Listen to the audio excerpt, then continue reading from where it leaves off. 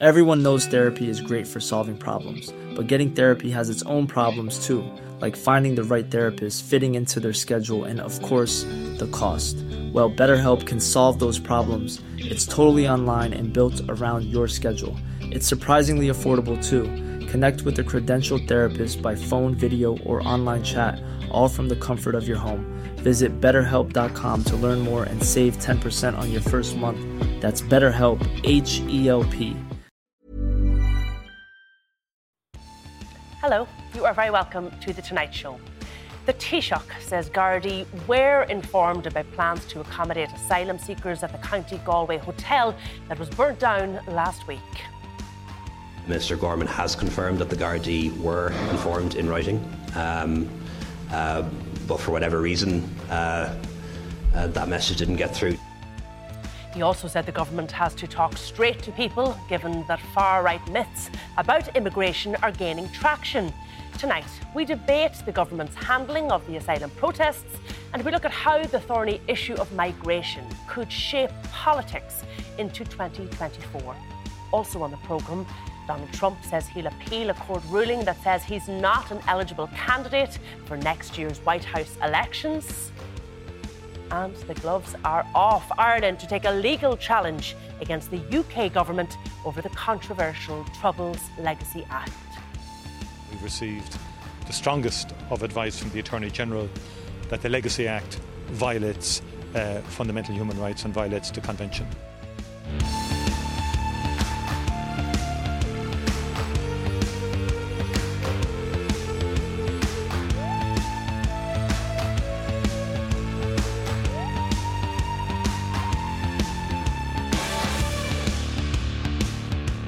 Well, the Taoiseach has contradicted a claim by the Garda Commissioner that the force wasn't notified of a plan to accommodate asylum seekers in a hotel in County Galway. Drew Harris made the comment yesterday at a meeting of the Policing Authority. The property at Roscahill was destroyed in a fire on Saturday night last. It was due to house international protection applicants from this week. Minister Gorman has confirmed that the Gardaí were informed in writing. But for whatever reason, that message didn't get through to all of the right people on the ground. So we're going to have to review that now and perhaps adopt a belt and braces approach where it's not just an email or a letter, but there's an email, letter and a phone call. You know, sometimes that just has to be done. But the Gardaí, I can confirm that the Gardaí were informed in writing. Well, the Taoiseach made his comments at an end-of-year briefing where he defended his government's handling of the issue of accommodating people who are applying for asylum here and refuted claims that the border in Ireland is open. We have a big job now to do, I think, as a government to talk straight to people, honestly with people, and explain to them how migration works, because a lot of the kind of far-right myths are gaining traction.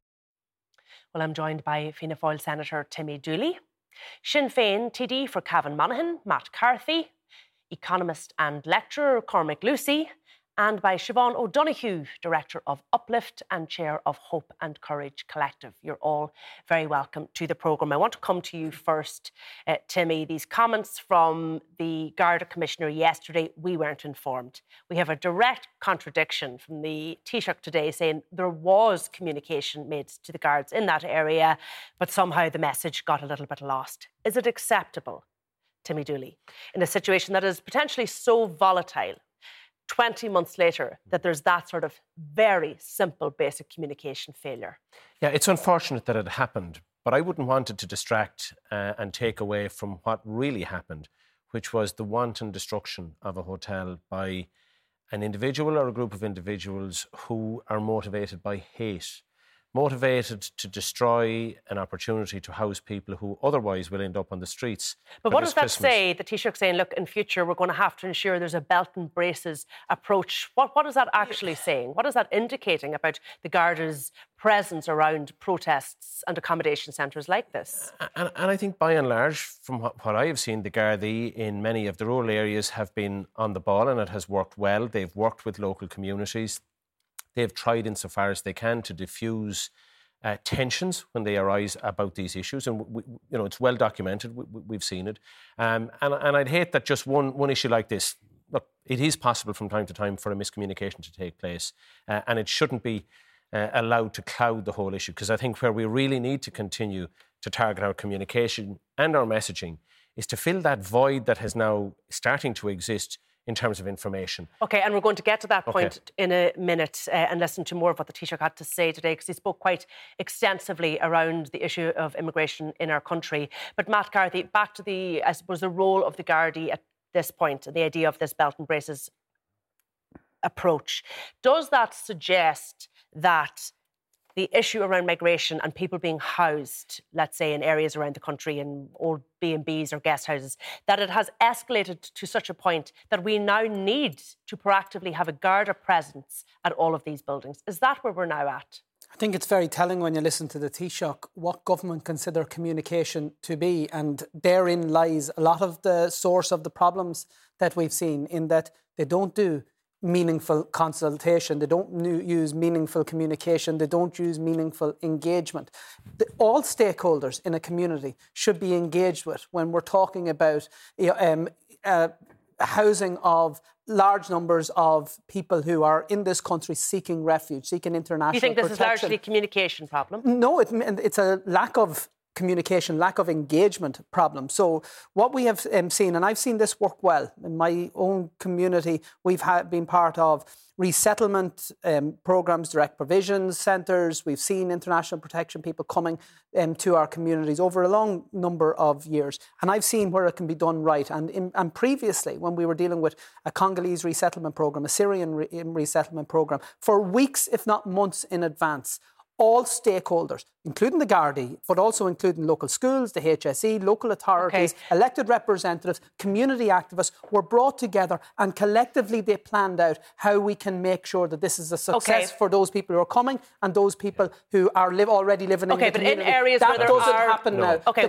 sorry to cut across you, but in areas now, Matt Carthy, where there are protests, and we know there's, I think, ongoing protests in Cork. I read about objections in Donegal to centres that are going to be used to accommodate those seeking asylum here. In areas where there are protests, where there does seem to be tensions, do we need a better Garda presence? Is that where we're at now? But this is the point I'm making, Ciara. If you get all the other things right, the chances of protests are actually severely diminished. We know there are a small number of very nasty agitators that want to stoke up problems. The only way that they will succeed in doing that, if they're able to manipulate genuine concerns. So if you want to try and avoid this type of scenes that we've seen in terms of the protests, there's always be some who want to engage in criminal activity. But you're comparing apples with oranges. Matt, you're talking about programme refugees where there's a certain number coming, and they're coming on the 1st of May or the 30th of June. We're dealing with a massive amount of irregular migrants that has really come about in the last 2 years. Huge growth. We're dealing with 100,000 Ukrainians here. So there isn't the same amount of time to deal with these issues. No, but it is, Matt. That's not true. It is. And we don't have the same space that we'd had previously. So we're using facilities now that we would never have considered using before. Okay. And I think that's better than giving them tents and leaving them on the side of the street. Very briefly, because I just want to go back to what the Taoiseach had to say. We were promised, not even 3 weeks ago, that there would be intelligence-led policing.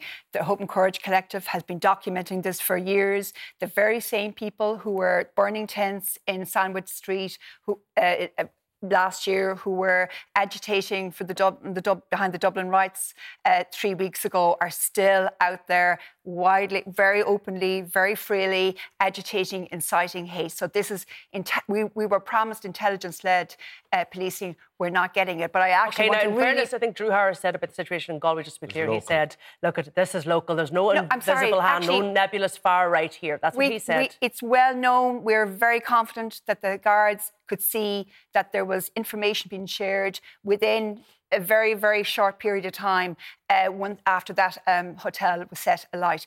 If we know it, the guards know it. It's not. The Tommy Robinson, the UK fascist, was sharing stuff within hours. There's plenty of evidence, and if the Hope and Courage Collective are monitoring it, and we're being reassured by Drew Harris that they're also monitoring it, nothing has happened. And actually, I just want to come back on one point. There's been several places burnt over the last number of years, and not one criminal prosecution has been made. But in parallel, the vast majority of communities are welcoming and are... OK, I'm going to tease that out in a little bit more detail, but I just do want to go back because the Taoiseach did speak about this at length today at that end of year briefing. Just listen to what he had to say about his own and indeed the government's response to the issue looking into 2024.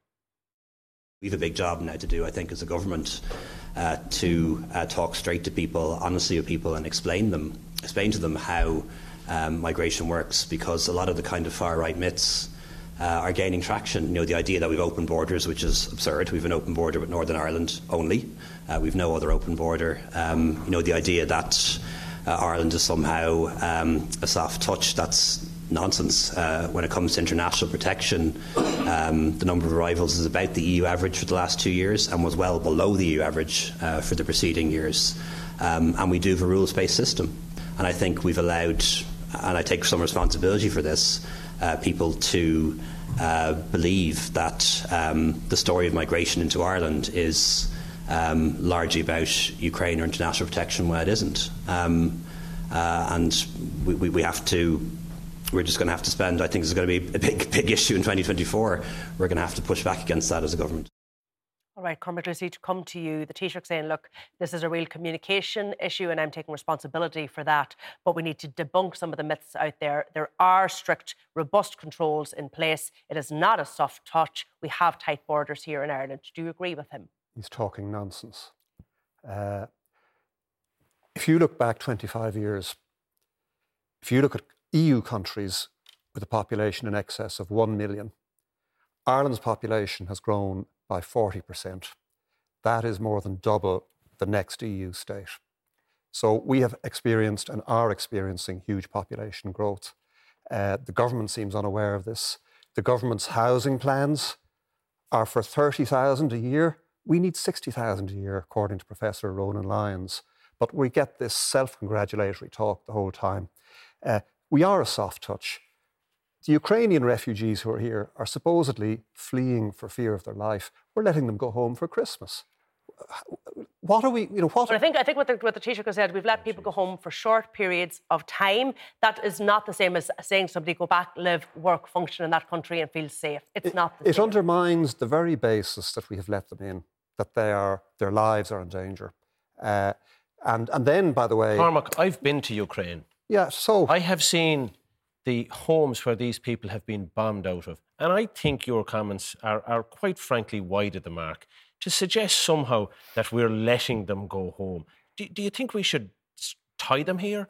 If they still have elderly parents back there who are taking a risk because they have decided to remain on, they've let their kids have left, they've come here to try and give a better life to their children. In many cases, their husbands are on the front line. And if a woman and her 2 children want to go back to be with her parents, you know what, I think that's a humane approach. And quite frankly, anything else would not be living up to our responsibilities in any shape or form. Okay, sorry, we have had recent polls where nearly 50% of people say they're afraid to say what they think about immigration for fear of being shouted down. These people are here on the basis that their lives are in danger. Now we're acting like we're some boarding school and you go home for Christmas and we'll see you in early January. By the way, then when we do say you can come back, you've got to come back a day after the Eastern Christmas. So we're not even factoring in the fact that Ukraine is a divided society.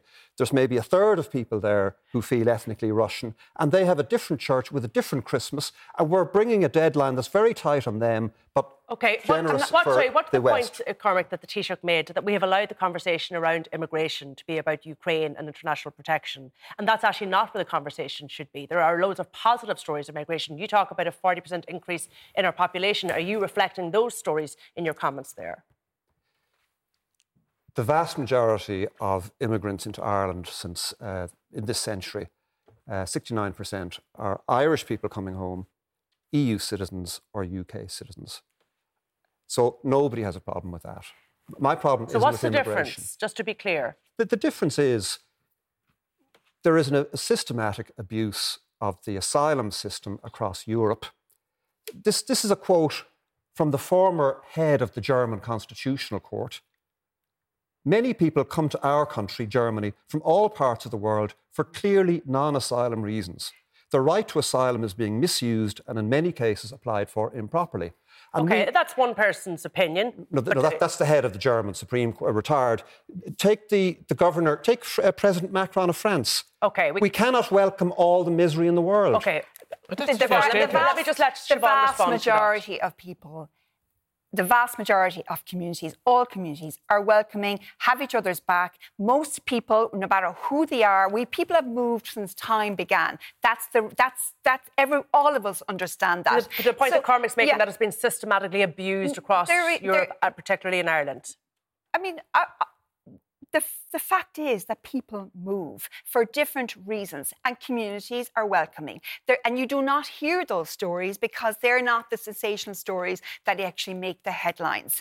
And I've had phone calls only from today, and I live in the west of Ireland. There are communities that are organising events that are being rejuvenated as a result of people moving to their area. That is the way, that is life. That is what happens everywhere. But there are a handful of politicians, there's a handful of haters, a handful of commentators who like to stoke fear, to turn people on each other in order to distract from the very real issues of people not having enough homes, people not having enough services in their communities. And that's what we're fighting for, is to make, there's enough homes for there's enough vacant buildings in this country to house every single person who needs a home. That's the issue we need to be talking about. Your own leader today, Mary Lou McDonald, did a big interview with the Irish Times, and she said the idea of open borders in this country is a work of fiction.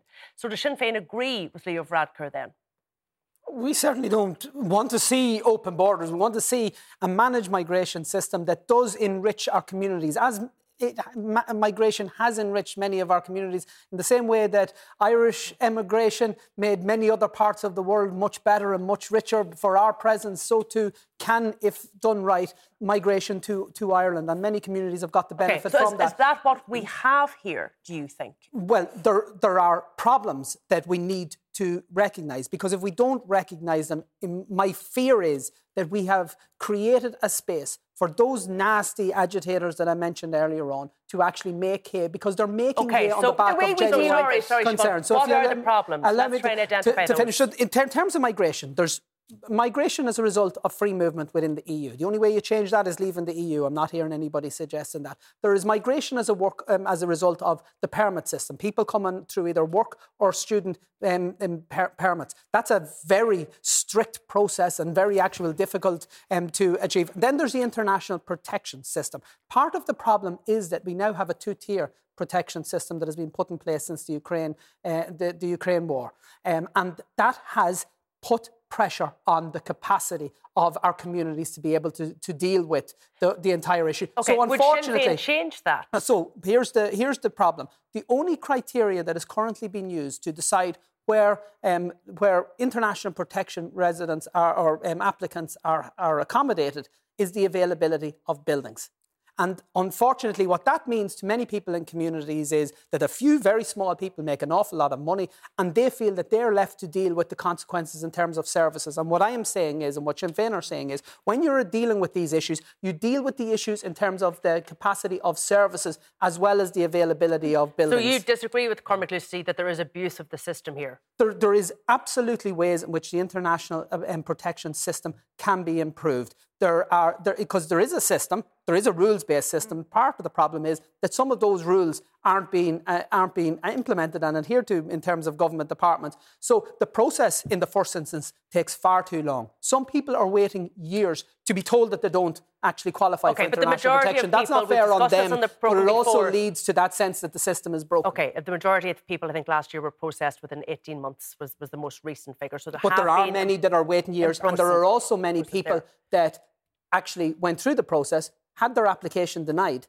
that are still in Ireland, or the minister can't say whether they're still in Ireland or not. Again, that feeds into the sense that this is a system that isn't actually operating effectively. There's going to be local and European elections next year. We're looking at how this issue is going to play out in 2024. Do you think it's going to be one of the major issues in those elections? And can you see your party shifting its position, its policy in response to some of the concerns that we've heard voiced from people? Will it change its policy in this area? I think I've seen it as being a very significant issue for a while. I think I would have predicted maybe 12, 18 months ago that this was going to be a big issue in the forthcoming local and European elections. I don't think my party won't be changing its policy. It will be following the rules-based system that's there, and any changes that will be made in line with our European colleagues. There is a challenge, though. There's a real challenge to all politicians who believe in the system to get together on this and work exactly as the Taoiseach has said, and that's something that I've said to the Taoiseach and to a number of politicians in recent months, that if we don't challenge what's being spun by a small group who are motivated by hatred, if we don't challenge that and fill that void, they will. So what's been spun? So the kind of things, and I saw a couple of examples of it in Clare where, you know, elderly women living alone were really concerned, and young women living alone were really concerned that to walk on a particular roadway, because what they had been led to understand was that these were young fighting age men. Just try to work through what that means. This notion that they're invaders, that they're some kind of Muslim invaders. They want to change our culture. Now, the reality is, the vast majority, all of them, want to find their way to Ireland or to Europe. They want a European passport. They want to work. They want to make a better life for themselves. They're leaving areas where they're under death threat. In some cases, it's starvation. Some cases, it's as a result of climate change. They want a better life. The same as the thousands upon thousands of Irish people that went to the UK and went to the United States. That doesn't mean that there can't be no restrictions. No, of course, you know, as others have said, of course there has to be restrictions. As was quoted by Cormac, you know, President Macron said, we can't, you know, house all the misery of the world. That's a true statement. But if there is a rules-based system where people know that they can be processed in an appropriate amount of time and they have a chance of being integrated into a society, that's positive for us, it's positive for them. Cormac, but it has to be based on a set of rules. It sounds great, rules-based, but the rules aren't being applied. So that the highest number of applicants for asylum we received last year, 2022, came from Georgia. A fortnight ago, the EU admitted Georgia to candidate status for EU membership. So this is just nonsense what's happening. People coming in, tearing up their passports in Dublin Airport. There is systematic abuse, and the authorities have been gruesomely negligent in failing to deal with it. OK, well, first of all, we don't have evidence people are ripping up their passports. Yes, and also, we do. You can come from Georgia, you can come from a safe country, Cormac Lucy, and still be entitled to refugee status. No, you should. That should be processed in the safe country that you first arrive at. So the state, you know, Timmy mentioned deportations. There are pitifully few deportations. And the state should not be a soft touch. But it has been a soft touch at every corner. And by the way, the very first story you opened up on, the commissioner saying the guards hadn't been informed about this hotel being used. If the government were functioning properly, the commissioner would not have said that. And if the government were functioning properly, Leo Varadkar would not have said, you know, parents don't argue in front of their children, or shouldn't. And it's a sign of a breakdown if and when they do. I think it's a sign of an open society where the Commissioner feels that it's OK to say something that he believes to be true at the time, and then the Taoiseach corrects the record. If you're suggesting that somehow we have this totalitarian regime where an independent police chief is unable to express what he believes to be the truth at a particular time, I'm not so sure that I want to be part of the country that you have in mind. We're all in agreement that it's actually quite a small handful of haters who are orchestrating and agitating an awful lot of this. OK, I want to go to the point just that Cormac raised there, where he said, you know, we have to look at why there are such a high number of people coming from Georgia, a country that is now going to potentially join the EU, a country that most people would deem as a safe country. Why are they coming to Ireland? Can you answer that? Is that a fair question? No, I think you answered it yourself, to be honest with you, that people do move, look for, and people seek safety for many different reasons. But why we're discussing this is because this issue has been blown out of proportion because of the way in which, because of the megaphone that we have literally, and our digital platforms have handed a very small group of agitators and... Hey, it's Danny Pellegrino from Everything Iconic. Ready to upgrade your style game without blowing your budget? Check out Quince. They've got all the good stuff, shirts and polos, activewear, and fine leather goods, all at 50 to 80% less than other high-end brands. And the best part? They're all about safe, ethical, and responsible manufacturing. Get that luxury vibe without the luxury price tag. Hit up quince.com/upgrade for free shipping and 365-day returns on your next order. That's quince.com/upgrade. Hiring for your small business? If you're not looking for professionals on LinkedIn, you're looking in the wrong place. That's like looking for your car keys in a fish tank. LinkedIn helps you hire professionals you can't find anywhere else, even those who aren't actively searching for a new job but might be open to the perfect role. In a given month, over 70% of LinkedIn users don't even visit other leading job sites. So start looking in the right place. With LinkedIn, you can hire professionals like a professional. Post your free job on linkedin.com/people today. Wannabe or existing politicians to blow this out of proportion. But just Cormac said there that there was that recent poll in, I think, the Sunday Independent, it was a couple of weeks ago, that suggested that there are a lot more people in Ireland with concerns with privately held views around immigration that they are not happy to publicly spout. Do you accept that?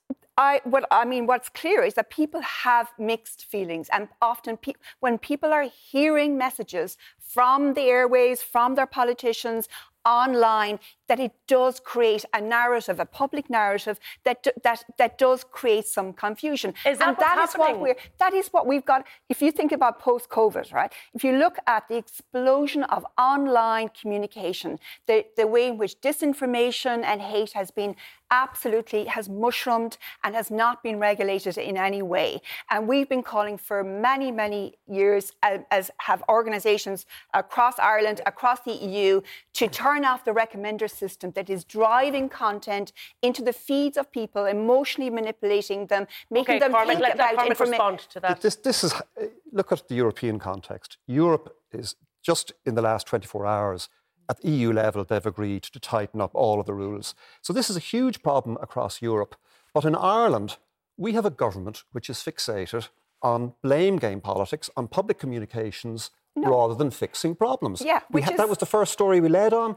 And anybody who voices problems with immigration is sort of obliquely tarred with the far-right brush.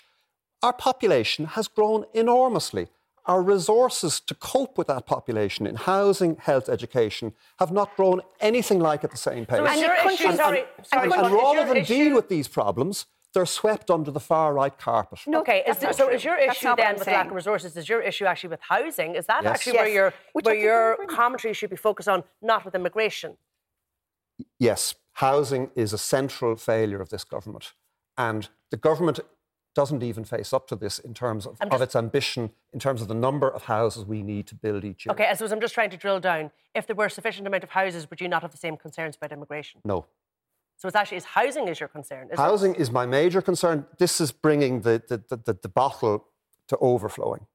Okay, just to go to what's happening in the EU, because there was this overhaul of the asylum laws that I think was just announced today. It'll include speedier deportation. It will include more border detention centres. It's basically stricter Europe.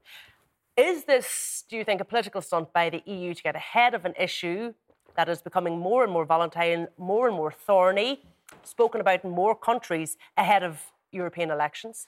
Possibly, and I haven't actually got time to read the full European Commission or the full agreement at Council in terms of what is actually being proposed, and there will be quite an amount of debate on this. But I think, to be frank, I think the people of Europe are demanding that that action is taken in this area. But I do think Europe has a particular issue in terms of the Ukraine protection programme. It's coming up it's due to expire in 2025, early 2025. So we need to have a plan for that. But we have this EU scheme, but we don't have uniformity in terms of how it's actually implemented. And that has created particular problems in Ireland. And the government have acknowledged that by announcing some changes to the scheme last week. Changes that I don't think are actually going to resolve the actual fundamental problems, because what are you actually saying there, Matt? So Carthy? the scheme not resolving problems. There's a capacity issue that governments simply don't appear willing to acknowledge.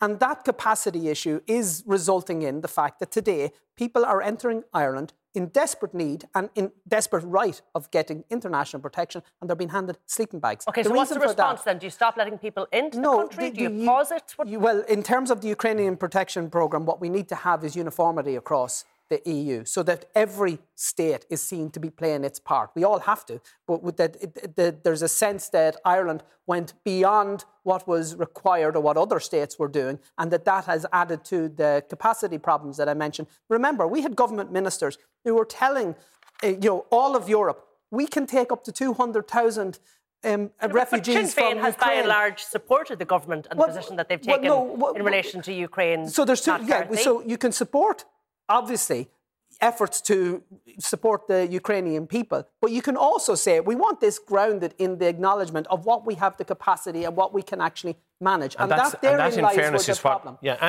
And that's what we're doing, and that's why the changes last week were about saying to Ukrainian refugees who are already domiciled in Poland or Germany or wherever, stay where you are, you're not going to get any better over here.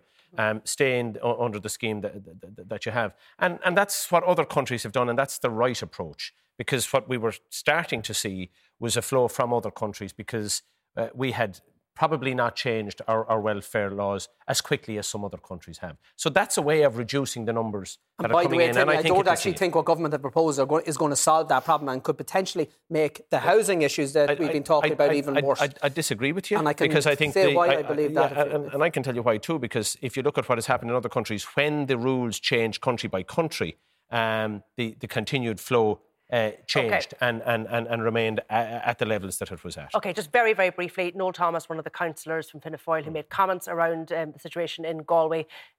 The Taoiseach came out, your leader, and said he's going to be sanctioned. He was on radio this morning saying he's heard nothing. Yeah, because it has to go through a process. And as I understand it, there is a process underway by the National Executive of the party where Mr Thomas and others, Mr Walsh, I assume they'll get a right of reply.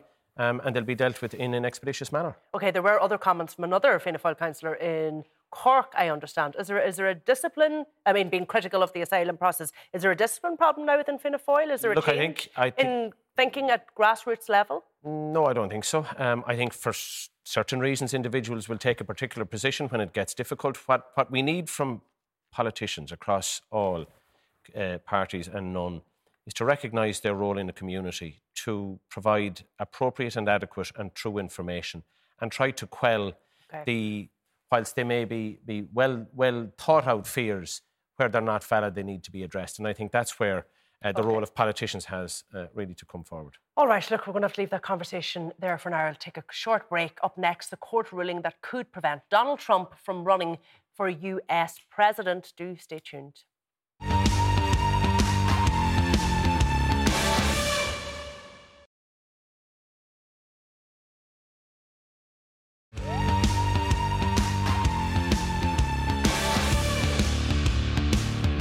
You're very welcome back. Well, Donald Trump says he will appeal a decision by Colorado's Supreme Court that states he cannot run again for president because of his actions around the January 6th riots.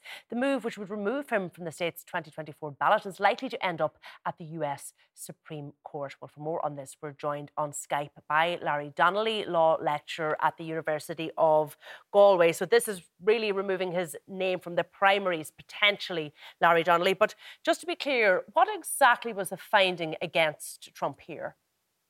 Well, this relates to a little-known constitutional provision that really started off a group of legal academics, both conservatives and liberals, kind of an odd coalition. And it's Section 3 of the 14th Amendment to the United States Constitution, which says that those who engaged in insurrection are prohibited from thereafter serving as members of Congress or in other public offices. And it was targeted at Confederate soldiers in the immediate aftermath of the Civil War, who might then go on to seek office. So that was the real target. So this gained some currency in academic circles, and some citizens groups started instituting litigation around the country in various states to see whether courts would buy into this argument that Donald Trump's actions on January 6th amounted to insurrection and therefore disqualified him from running. A couple of courts decided this and said, look, this doesn't rise to the level. We're very uncomfortable with this for all sorts of reasons. Yet the Colorado Supreme Court, which again is full of Democratic appointees, they're all Democratic appointed judges, a bitterly divided decision, 4-3, which has the effect of, at least for now, removing Donald Trump's name from the primary and potentially general election ballots next year. But as you say, this is going to go hot and heavy to the Supreme Court because the clock is ticking quickly. Okay, and Colorado, I don't think is a particularly important state. Is it to Republicans if Donald Trump were to run? But what's the timeline here, Larry? And is there a possibility, given the success now in Colorado, notwithstanding that the actions failed in other states, that there will be further actions off the back of this? I think there could well be. The time frame is very tight. The state of Colorado said it needs to print its ballots by the 5th of January, meaning the Supreme Court would have to issue a full and final decision on this by January 4th. I think that date might be slightly fungible, but it remains to be seen. But certainly advocates of this theory and people who want to keep Donald Trump off the ballot will be buoyed by this. But I think on the other hand, I think an awful lot of Donald Trump's supporters will be enraged and I think firmed up in their support for the president. I also think a lot of people, and I include myself in this category, have a deep sense of unease about judges making the decision as to who can appear on the ballot and who the people can choose, because ultimately in a representative democracy, it's the people who should decide. And I think that goes for a lot of people who, again, like me, fear the prospect of a second Donald Trump presidency. So there's a few grounds on which I think this decision is assailable. And I would expect for all sorts of reasons that if it gets before the United States Supreme Court, that the decision will be reversed. Well, also you said there that the court in Colorado was predominantly made up of Democrats. The US Supreme Court is predominantly conservative. That'll play in his favor, you'd have to think.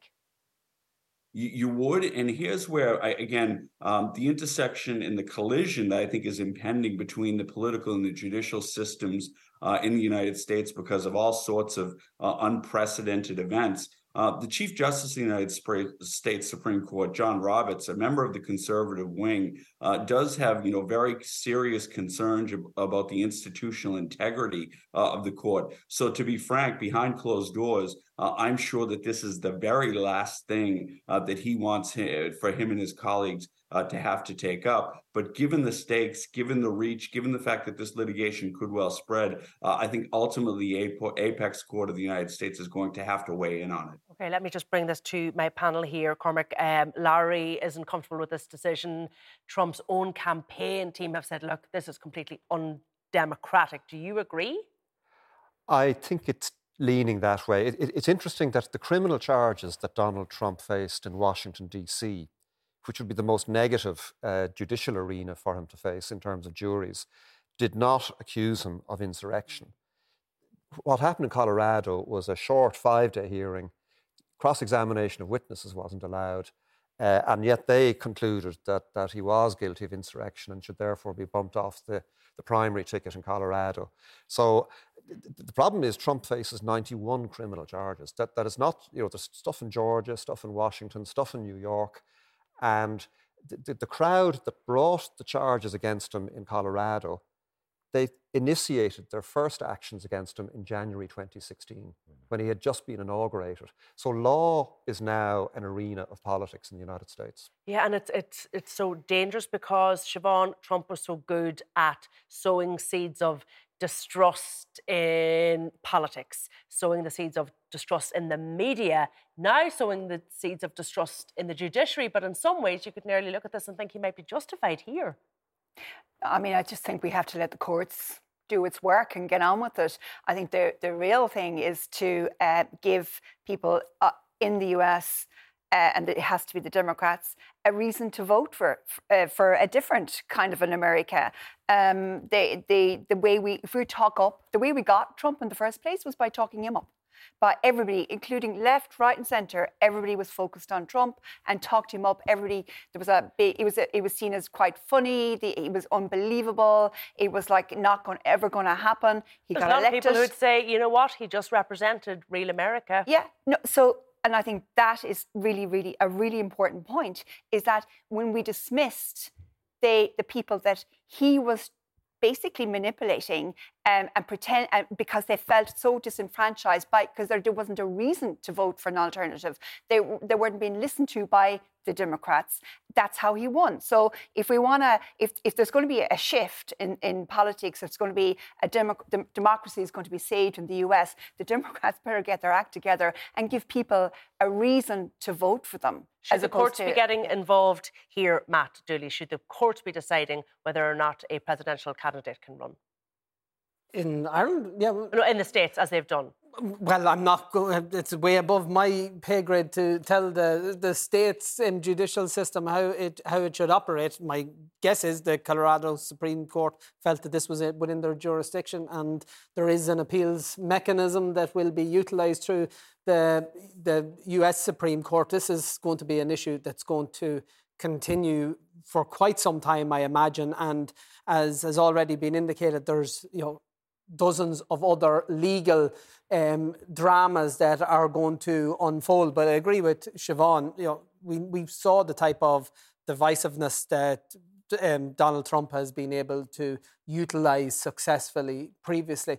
It will be up to opponents of that type of politics to actually intelligently set out a different message. That's how you win in politics. You understand the people who you claim to and want to represent, and then you effectively represent them. And you don't be populist. The people who do that best will end up winning. And unfortunately, once previously Donald Trump was the best at being able to at least present himself as the person who was listening to a very significant cohort of American public opinion. He is the front runner still, Timmy Dooley. We have to acknowledge that. Yeah. And hardcore voters, of course, will always remain loyal to Trump, but he has a lot of middle-of-the-road voters that don't seem to be shifting, notwithstanding all of the charges, the 90-odd charges that are against him. And I think what you see his team package very well is that this is the institutions, these are the elites coming against the straight man Trump. He has that choreographed very well. He manages to get that message out. It's hard to see how that case is ultimately going to work its way through. I think it highlights for some people who may not have known just how the judicial system works in the States, the notion of it being so politicised. Even certain law officers in certain levels run for office. Courts and politics getting too close. Yeah, well, I mean, we're fortunate here that we have that separation, which I think has served us really well. But look, their system is their system. I just think the more actions that are taken by those who are seeking to defeat him electorally by using the courts as a method of beating him, I think all they're doing is increasing his chances of getting elected, because they're amplifying this notion that he has. There's a swamp down in Washington. I'm trying to clean it. Look at what they're doing to me. Yeah. If you re-elect me, I'll get the job done. OK, but Larry, there was, I suppose, a lot of polling which suggested that if he was convicted of any of those charges, particularly those criminal charges against him, that a lot of those middle ground voters would move away. What are the chances now, I think that's what everybody's looking at, of any of those charges, I suppose, going through the courts system before the election?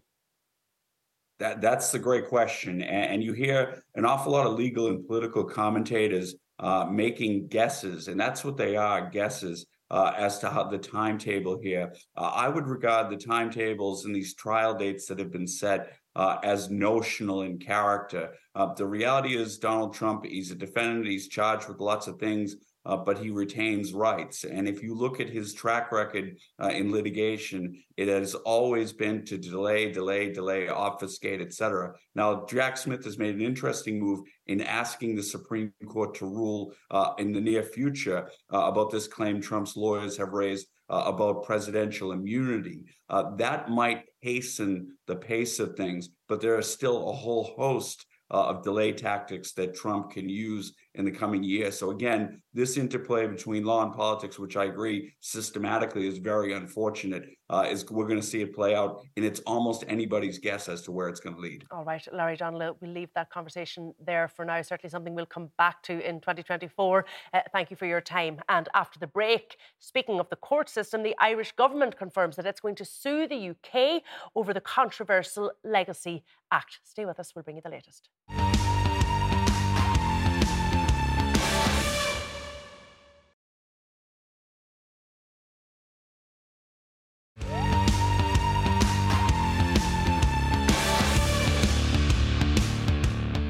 welcome back. Well, the government has confirmed that it has launched a case against the UK over the Northern Ireland Troubles Legacy Act. It became UK law in September and includes a provision for immunity for crimes committed during the Troubles. And it would also halt inquests and civil cases into legacy offences. Well, speaking earlier today, Taoiseach Micheál Martin said the legislation was incompatible with the European Convention on Human Rights. These are very fundamental issues that go to the heart of the Good Friday Agreement and the architecture of the Good Friday Agreement, which is rooted in human rights. And at the time of the Good Friday Agreement, it was explicit that Northern Ireland law would reflect the European Convention on Human Rights. And the government has been left with no option but to take this case and to initiate this case. And we've received the strongest of advice from the Attorney General that the Legacy Act violates fundamental human rights and violates the Convention. Well, I'm joined again by my guests, Timmy Dooley, Matt Carthy, Cormac Lucy and Siobhan O'Donoghue. I want to come to you first. You welcome this, Matt Carthy? Yes, I've been calling on both the Taoiseach and the Taoiseach to make this move and decision for quite some time. And so credit where it's due, and we commend the Irish government for initiating these proceedings. They're important on two fronts. Firstly, it's important that this legislation is actually challenged for all the reasons that have been well articulated. But secondly, it's important that the case was taken so to prevent the families and victims' organisations from having to go through what would be a much more arduous legal process in order to get to the end point of the European Court. So the fact that the Irish government has taken an interstate case means it can go directly to the European Court, set out all the very valid reasons as to why this piece of legislation contravenes not only the Convention on Human Rights, but is actually in breach of the spirit of the Good Friday Agreement, but also the letter of agreements that the British government signed up to in terms of how we deal with the legacy issues arising from the conflict. OK, I just want to bring the response from the government in the UK today. They challenged Dublin. They said the Irish government should urgently clarify the number of criminal prosecutions brought in Ireland since 1998 relating to the Troubles case. What do you make of that response? I think it's a weak response. I think it's very clear, and the Irish government, the Taoiseach, has set out very clearly how this is a breach of human rights, what was envisaged in this Legacy Act. The Irish government, as co-guarantors of the Good Friday Agreement, had a responsibility to challenge it, and the only way to do that is through the court system. And let the UK are going to fight you on it. Well, I would expect so, but then let the ultimate arbiter be the European Court of Human Rights. Anybody's analysis of it, where you're dealing with unnatural deaths and the potential for that to be swept under the carpet and just say, we're not going to bother, we're just going to leave that aside. That's undermining of the basics of human rights legislation, and as the Taoiseach has said, the Convention. So let the European Court of Human Rights now address that, and I don't think the British government need to be playing out their position right now. Let them make that point within the court system. OK, what does it say about Anglo-Irish relations, do you think? The fact that they have come back, the fact that they've taken this action and that they've come back with that response, Cormac? I think there's a tension there.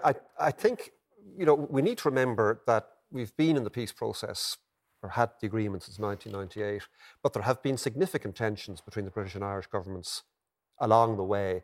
And Judge Corey was a Canadian judge appointed to investigate 4 things, and he recommended inquiries into all 4. The Irish government honoured its demand and held a Smithic tribunal. The British government refused to hold a tribunal of inquiry into the murder of Pat Finucane.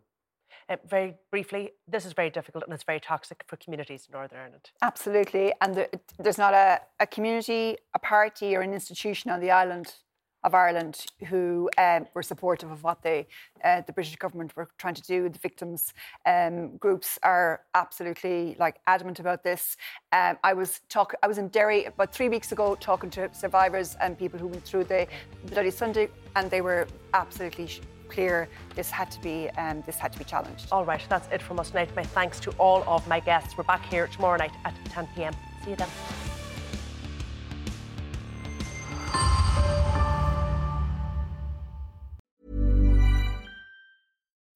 When you need mealtime inspiration, it's worth shopping Kroger, where you'll find over 30,000 mouth-watering choices that excite your inner foodie. And no matter what tasty choice you make, you'll enjoy our everyday low prices, plus extra ways to save, like digital coupons worth over $600 each week. You can also save up to $1 off per gallon at the pump with fuel points. More savings and more inspiring flavors make shopping Kroger worth it every time. Kroger, fresh for everyone. Fuel restrictions apply.